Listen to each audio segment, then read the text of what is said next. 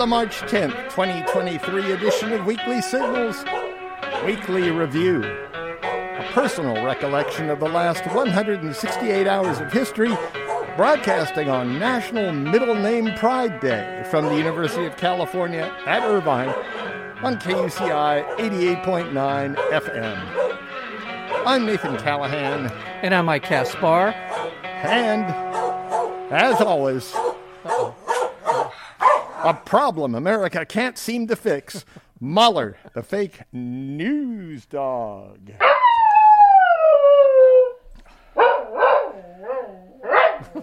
Yeah. You know that National Middle Name Day? That's today. National Middle Name Day. Middle Name Pride Day, I should say. Okay. So you have pride in your middle name. Because some people are ashamed of their middle names. Do you feel that way? No, I don't. Actually, what is Stephen. Stephen, that's a nice middle name. Yeah, it was. Is it with a V or with a P? It's a PH. Yeah. PH. Yeah. You're not a Stephen, though. No, I've wanted it to be spelled the other way. In fact, for years, I spelled it with a V instead of a PH until I finally saw my birth certificate. Yeah. And realized I was wrong. Stephen. Would you like to reveal to the world Stephen is more effeminate with a PH? Because of Stephanie? Yes, I don't know. I'm just wondering if that's where that comes from. Because you never hear of a female called Stephanie. You don't. Yeah. That's true. You ever use vocal fry when you're talking, Mike? You know, like Kim Kardashian? Not. I probably do unknowingly, but I hope not. Katy Perry? Scarlett Johansson? During the fry, as they call it, your vocal folds are only open for a very short time. And therefore, it takes very little breathing air when you're talking. You know about that? No. This is the first time that I'm aware of the fry. The fry? Really? Yeah. I never heard it before. Yeah, until you brought it up. Vocal fry. This is from Smithsonian Magazine, by the way. Vocal fry, or speaking in a creaky lower register, can be a divisive topic here in the U.S. of A. Some find the fry an abrasive, unprofessional affectation, while others think it's like, whatever. But now, new research shows that humans aren't the only species that can produce this guttural vibration. Dolphins and whales routinely use an air-driven nasal sound very much like vocal fry, and it's critical to their survival. In a new study, researchers uncovered that whales use structures in their noses called phonic lips, which vibrate like the larynx does in humans, to produce the fry. I'm not doing a good job of it, but here's an example of your fry. This is, what's her nose? You know, it's that person who has a last name, has a bunch of sisters, and they're not famous for anything except... Kardashians. Yeah, there you go. There you go. Yeah. They're not famous. Yeah. They're famous for being famous. They're famous, but they're also famous. The one is, doesn't she have a large buttocks? That would be Kim. Kim has a large buttocks? Yes, she has a large posterior. I think she's actually enhanced her buttocks. Yes, she has. She? Yes, yeah. I understand that to be true. Well, she's got this vocal fry. Okay. We're going to listen to her now. Maybe her large buttocks have created some kind of vocal anomaly. Or maybe they put such a strain on her vocal cords that it drags her down. Exactly. Yeah. Maybe. Yeah. And out a little bit. Green for time. Now, poverty doing. You might like that one. I lived on the outfit. And I did what you want and what you get. Interesting. Make selfie you guys do. Yeah, no kidding. It is a little bit irritating. I understand. Wow. Glad that's over with. I know there are biological weapons. There are such a thing as auditory weapons that the U.S. could deploy. I think we could use that. I think they would. Probably use it at Abu Ghraib. Because vocal fry requires little air, it works well for whales in their echolocation clicks used in hunting. Mm-hmm. So maybe that's what Kim Kardashian is doing. She's hunting. Actually, just another layer of insight from Weekly Signals. Yes. I think this story is clickbait. I believe you could be right about that. Because they found out that whales make these guttural vibration sounds. And they think, well, what does that really sound like? It's more like a, in a whale, you can imagine. Yeah, that's true. That I've heard in multiple whale recordings. I've heard that. So then you got Kim Kardashian, the writers or whoever this came from the scientists. Yeah. But they're saying, I think the scientists are desperate now because everybody wants to be famous. And they're getting snowed under. Yeah. So how can we be famous? Let's latch on to this Kim Kardashian thing. There you go. It's kind of like bears, too, Did you ever eat a moth? Not on purpose. I think a really? Couple have flown into my mouth in the summertime. I've been outdoors and bugs have flown into my mouth and never. Oh, yeah, everybody has a bug. You ever have a bug fly in your nose? Yes. Yeah. That's unnerving because first thing you want to do is squeeze your nose, and the poor insect is now.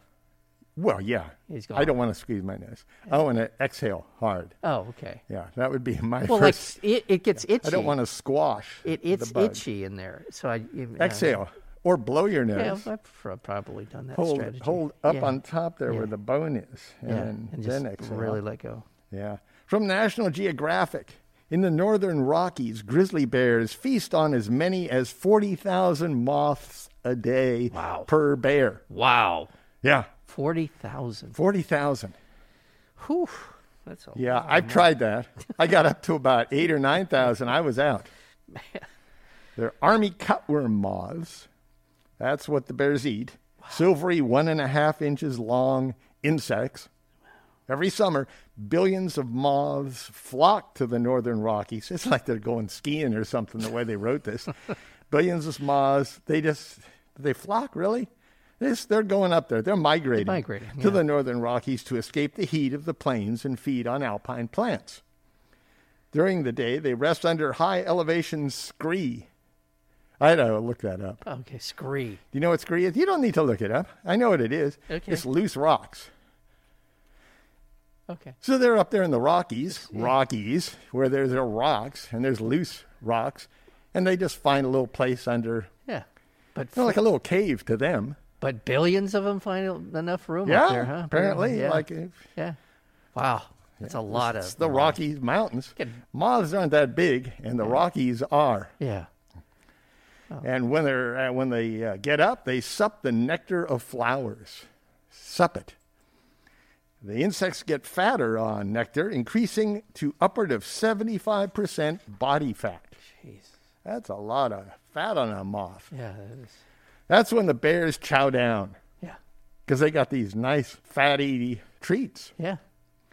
Grizzly bears scale peaks of up to 13,000 feet and dig through the scree to consume tens of thousands of moths a day. They're just inhaling them. Nobody knows how long they've been doing this. Wow. The first reports date back to Yellowstone in the 1950s, but scientific research on army cutworm moths didn't begin until the 1980s. Wow. Here's some top-of-the-line news stories That is the kind of stuff here that people will take away from the show. And you don't want to hear about Ron DeSantos talking at the Reagan Library. Oh. What an ass. Yeah, right there. If you'd like to cut worm moth Reuben sandwiches at Benji's, may I recommend a donation to KUCI instead? Just go to KUCI.org. Your generous donation is how we stay on air. Commercial-free, free-form, free speech radio, KUCI 88.9 FM. From Hakai magazine. Hakai. Sea level is rising faster than at any time in recorded history. You know about that? Well, I've been. You're right next to the sea. Are you watching it rise? Yeah, so far it is anecdotal. I can't verify that I know that it's rising, but it does seem, in the many years I've been going down to the beach, that it is rising. Well, maybe you're just shrinking. It could be. That's part of it. Yeah. Maybe I've gotten closer to the ocean than ever before, and it just seems like that. Well, that's going to redraw the map when that sea level rises, especially down in your low-lying coastal area. Mm-hmm. But knowing precisely which ocean front lots will be inundated and which will remain dry is a much more daunting task than just going out there and looking and seeing it's rising. That effort may have an ally almost no one would have guessed. One of the smallest and least conspicuous forms of life, lichens. Oh, okay. More than 18,000 species of lichens have been described worldwide. Each is a community made up of one or more species of fungus or alga or cyanobacteria. This combination has enabled lichens to survive in diverse and often hostile conditions. Everything from tropical heat to bitter Antarctic cold. You got lichens there. You got them. To scratch out its niche, each species has developed to tolerate different levels of temperature, light, air quality, and salt tolerance. It's this property, salt tolerance, that makes them so useful in understanding sea level rise. The species of lichen that grow on a coastal site can be effective indicators of low levels of saltwater intrusion and spray. Modern science offers an array of tools to study sea level rise, from satellite data to groundwater and soil sampling. Lichens are another way to see at smaller site-specific scales where the sea is coming next and where it's not. Makes sense. Just go see what's going on, what kind of lichens there. Yeah. That means you got some salt going on. Right. Locally, my money, as we've talked about before, my money is on the Balboa Peninsula for being overrun. And I don't know how they Well, that's an easy call. Yeah. It used to be a swamp. It used to be a swamp. It still is a swamp. Yeah. It only is filled with rich assholes right now. A swamp of them. Yeah. If you want to drain a swamp, get rid of the rich assholes. Yeah. Yeah. Yeah. And speaking of climate change, get ready for zombie forests. Okay. Yeah. Zombie forest. It's another one of them clickbait things. If we just said trees are dying, yeah, you wouldn't be listening. From Stanford University News, a warming climate has left a fifth of the conifer forests that blanket California's Sierra Nevada stranded in habitats that no longer suit them. In these zombie forests, older, well-established trees, including ponderosa pines, Douglas firs, and sugar pines, still tower overhead. But few young trees have been able to take root because the climate has become too warm and dry for them to thrive. The young trees aren't making it. The old trees are going to die off eventually, and all we'll have is a bunch of brush. Mature trees are able to survive even after their local climate has shifted, but the species is not likely to grow back in these areas after climate change aridification. The study found the forest is more likely to be replaced by smaller shrub-like vegetation that is adapted to warmer, drier conditions. Forests also play a critical role in regulating water quality and sequestering carbon. This new study can help forest managers and policymakers prioritize their limited resources. That could mean conserving zombie forests in mismatch regions for as long as possible, or directing resources to areas where the climate is still aligned with the vegetation, which is where I'd be shifting it, I think. Yeah, makes sense. It's kind of a losing cause, fighting Mother Nature on this. If you've spent any time in the eastern Sierras, you know how many of those trees there are. It's beautiful, spectacular scenery and trees, but to know that they are basically, this is one of the last generations of those to survive that's truly depressing, because that's a beautiful area. It really is. Scenery. Screw your scenery, Mike. Well, I mean, it is good to look at, but it is also beneficial for all of us. There we go. Yeah, that's the trouble with people in general. Scenery. Mm-hmm. They travel the world for what? Scenery. Scenery. Look at that scenery over there. They spend billions of dollars in homes for what? Scenery. From BBC News. A new way of sucking carbon dioxide from the air and storing it in the sea has been outlined by scientists. How about that? This is a good one. Carbon capture. This novel approach captures CO2 from the atmosphere up to 3 times more efficiently than current methods. The warming gas can be transformed into bicarbonate of soda and stored safely and cheaply in seawater. Okay. I think you make it into a soft drink. There you go. Yeah. You can store it in your stomach. Yes, you can store it in your stomach. I wonder how that would work, though. I imagine that, you'd find a way to expel. Recarbonize. Yeah, recarbonize the atmosphere if you put it in, if you drank it. Yeah. One big problem for most current approaches to direct air capture is cost. CO2, although a powerful warming agent, is relatively diluted in the atmosphere at around 400 parts per million. So big machines that require large amounts of energy are needed to both absorb and discharge the CO2. Yeah. This new approach, however, uses off-the-shelf resins and other chemicals and promises far greater efficiency at lower cost, removing CO2 for less than $100 a ton.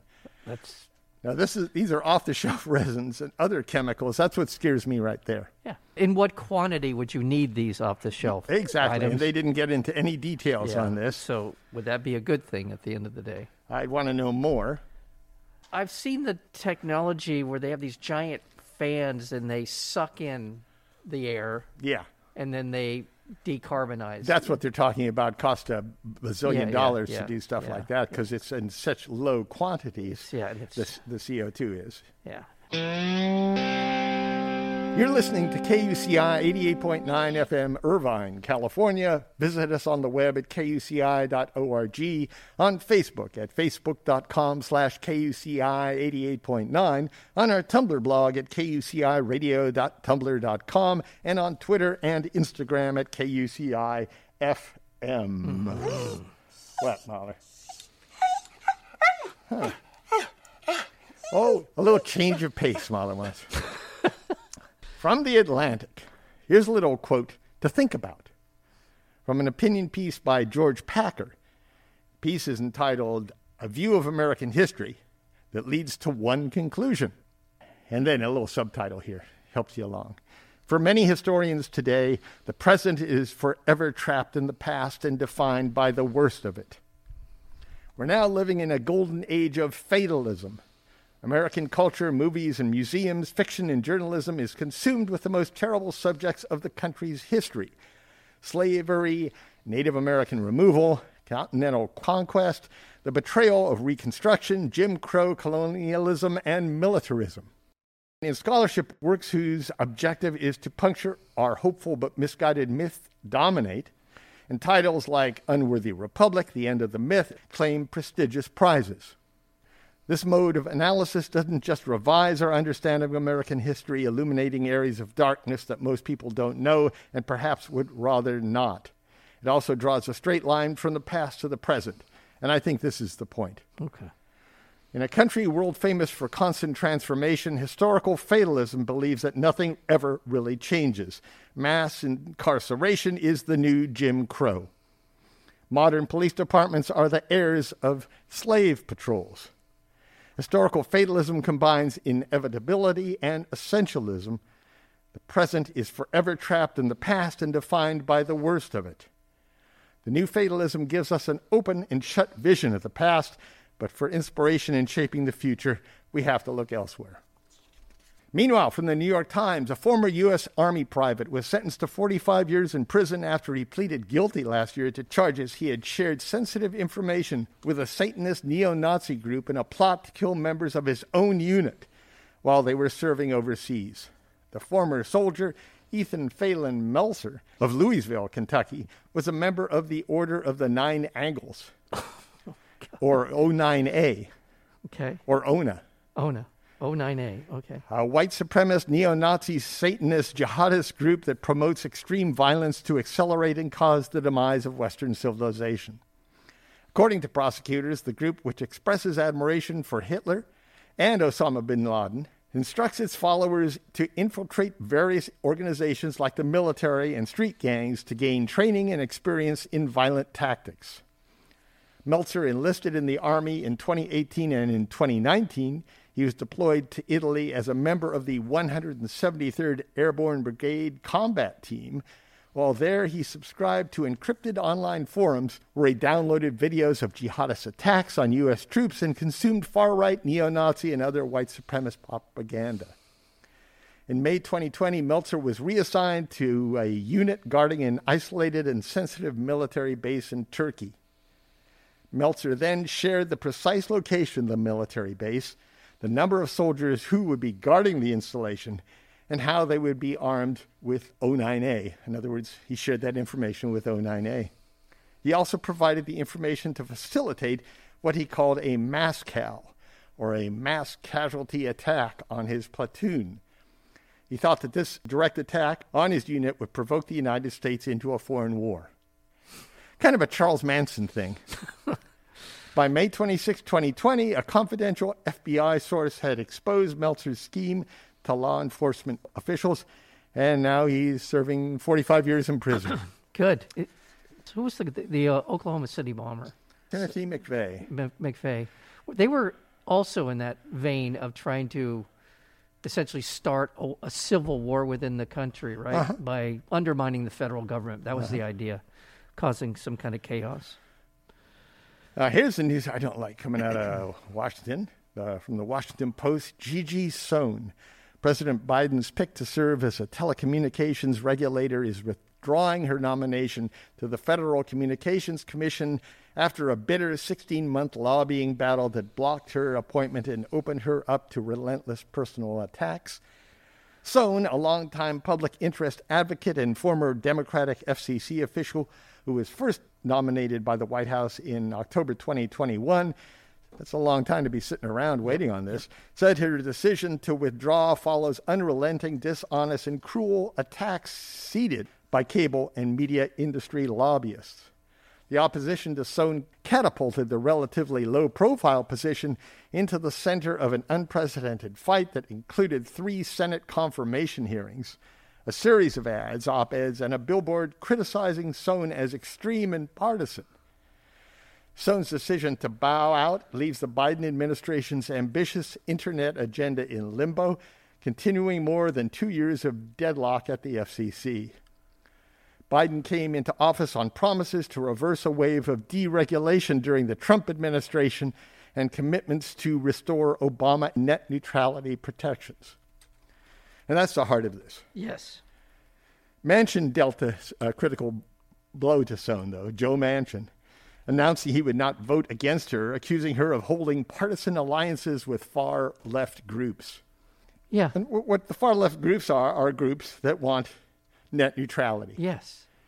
And they're not far left. They're citizen groups. That's right. And I don't know if the idea of categorizing the internet as a utility is still in play, but that's also something that the business interests of the internet have been resisting. Yeah, that's what's going on here. Yeah. Sohn's exit is a blow to consumer advocacy groups who were eager to have one of their most prominent leaders in a position of power at the FCC. Yeah. Consumer advocacy groups. Yeah. That's not far left. Yeah. That's consumer people advocacy that are trying to protect consumers, like most of the people in the United States. Sohn was the co-founder and CEO of Public Knowledge, a communications and tech policy advocacy organization that's advocated for competition, digital rights, and open internet protections. Yeah. That's far left. Yeah. Competition, apparently, is far left. It was never about Gigi Sohn, said an Electric Frontier Foundation counsel. It has always been about preventing the FCC from doing its job. Yep. From Business Insider, as abortion bans across the nation are implemented and enforced, law enforcement is turning to social media platforms to build cases to prosecute women seeking abortions or abortion-inducing medication, and online platforms like Google and Facebook are helping. This spring, a woman named Jessica Burgess and her daughter will stand trial in Nebraska after being accused of performing an illegal abortion, with a key piece of evidence provided by Meta, the parent company of Facebook. Prosecutors said Burgess helped her daughter find and take pills that would induce an abortion. The teenage Burgess also faces charges of illegally disposing of the fetal remains. So when you have fetal remains, what's the legal place to put them? Yeah. That would be my question. Internal chat logs were provided to law enforcement officers by Meta, which indicated the pair had discussed their plan to find the medication through the app. According to internal statistics provided by Meta, the company complies with government requests for user data more than 70% of the time and receives more than 400,000 requests a year. Nearly 500,000 requests to find out what we're doing. Now, I'm sure some are really legit. Yeah. But if they're using this to find out who is trying to get a hold of abortion pills? Yeah, exactly. This has really gotten out of control. The fact that these legislatures in a lot of states across the country are now passing laws that are essentially cutting off access for women to medications, period. Yeah. I mean, that the fact that they're going to criminalize it as well is really, really dark and horrible. From Scientific American. For radio astronomers, the far side of the moon could be the last unspoilt refuge in the solar system. Planet Earth and all the human-made electromagnetic noise it spews out into space stays permanently below the horizon so that any radio observatories positioned on the far side of the moon would be free to observe the cosmos without interference. Nice. You got that? Yeah. Okay, but an upcoming boom in lunar exploration could put that at risk. In the next 10 years or so, the moon will be the target of hundreds of orbiters and landers, each of which could create radio noise on what is probably the most radio-quiet place in the solar system. I know China's spending a little money up there, right? The lunar far side has enormous potential for many fields, but it holds unique promise for cosmology, the science of the origin and development of the universe. Astronomers have mapped the sky using much of the spectrum of electromagnetic waves, but cosmic radio waves at frequencies below 100 megahertz are extremely challenging to measure from Earth. That's why this base on the dark side or quiet side of the moon is important. In 2026, a small U.S. lander called the Lunar Surface Electromagnetic Experiment, or LUSI, will be the first dedicated cosmology mission to take advantage of the quiet dark side of the moon. Wow. And it is being designed with that goal in mind. However, more than 250 noisy moon missions are expected over the coming decade, with the space agencies of the U.S., Europe, Russia, South Korea, China, Japan, India, Canada, and the United Arab Emirates, as well as a host of a lot of private companies. That will add up to a $100 billion noise lunar economy. There are also plans to install a lunar satellite navigation system, which could also be a source of noise. So what we need here is more governance on the moon, it sounds like. Yeah. Now let's come back home from the moon to the UC Irvine campus. Is that right? Yeah, from the Orange County Register. Renowned UC Irvine biological sciences professor Francisco Ayala, who is also a major donor to the university, agreed to resign his post after the school substantiated sexual harassment claims made by 4 women. The university announced in a statement this week that it will remove Ayala's name from the School of Biological Sciences, a science library, and endowed chairs, graduate fellowships, and scholar programs. University officials said in an investigation substantiated by 4 women's claims that Ayala sexually harassed them. In a written statement, however, Ayala describes his conduct as the good manners of a European gentleman and said he regrets that it made some colleagues uncomfortable. Ayala, 84, has been at UC Irvine since 1987. Born in Spain, Ayala was ordained as a young man but never worked as a priest because he chose to pursue his interest in science. His exclusive list of research and publications includes work on the evolutionary process, genetics, and parasite diseases such as malaria. Among his many accolades are 21 honorary doctorates, the 2001 National Medal of Science, and the 2010 Templeton Prize, which came with $1.5 million that he donated to UCI. In 2011, he made a $10 million gift to the school, which was heralded as the largest ever by a UC Irvine faculty member. It is unclear how much Ayala gave the school overall or whether any of the money will be returned. The 4 women who asked the university to publicly identify them are graduate student Michelle Herrera, assistant professor Jessica Pratt, Assistant Dean Benedict Shipley, and Professor Kathleen Tressiter. Ayala's behavior included verbal comments that are wildly inappropriate and sexually charged about women's appearances and physical touching. Okay. I think he asked someone to sit on his lap at a meeting that was crowded and kiss their cheeks. His comments, I don't know. I can imagine him saying nice things about their bodies and them being offended. The fact that he is 84 years old may have played into that. Oh, he's a dirty old man, isn't he? Well, I just think I don't want to sound like I'm justifying anything that was truly terrible, but men of a certain age are still locked into a certain mindset. Well, they're men. Yeah. When you're in an old body, you don't always see the body that you're in. Yeah. You're in your mind. In his statement, Ayala acknowledged that he would greet women colleagues warmly with a kiss to both cheeks and compliment their beauty, but intended no offense. UCI political science professor Christine Monroe wrote in an email that she thinks Ayala's behavior toward women may have been misinterpreted. I'm baffled and surprised at the charges against Professor Ayala, since nothing in our interactions over some 20 years suggests he treats women with anything but respect and courtesy. And finally, from Insider, the holy anointing oil used at the coronation of King Charles III will be animal cruelty-free. The oil has previously contained wax from the intestines of sperm whales and civet secretions. Oh, my God. Civets are like a cross between a cat and a mongoose. They're not really, but they look that way, in case you're wondering what a civet is. Apparently, they secrete. A new formula was prepared in a religious ceremony in Jerusalem. The anointment of Charles is so sacred, Mike, that you and I can't see it. It was banned from being filmed at Queen Elizabeth II's coronation in 1953. In case you're wondering, the new vegan chrism oil, predominantly olive oil, will contain a mixture of rose, jasmine, cinnamon, sesame, and orange blossom.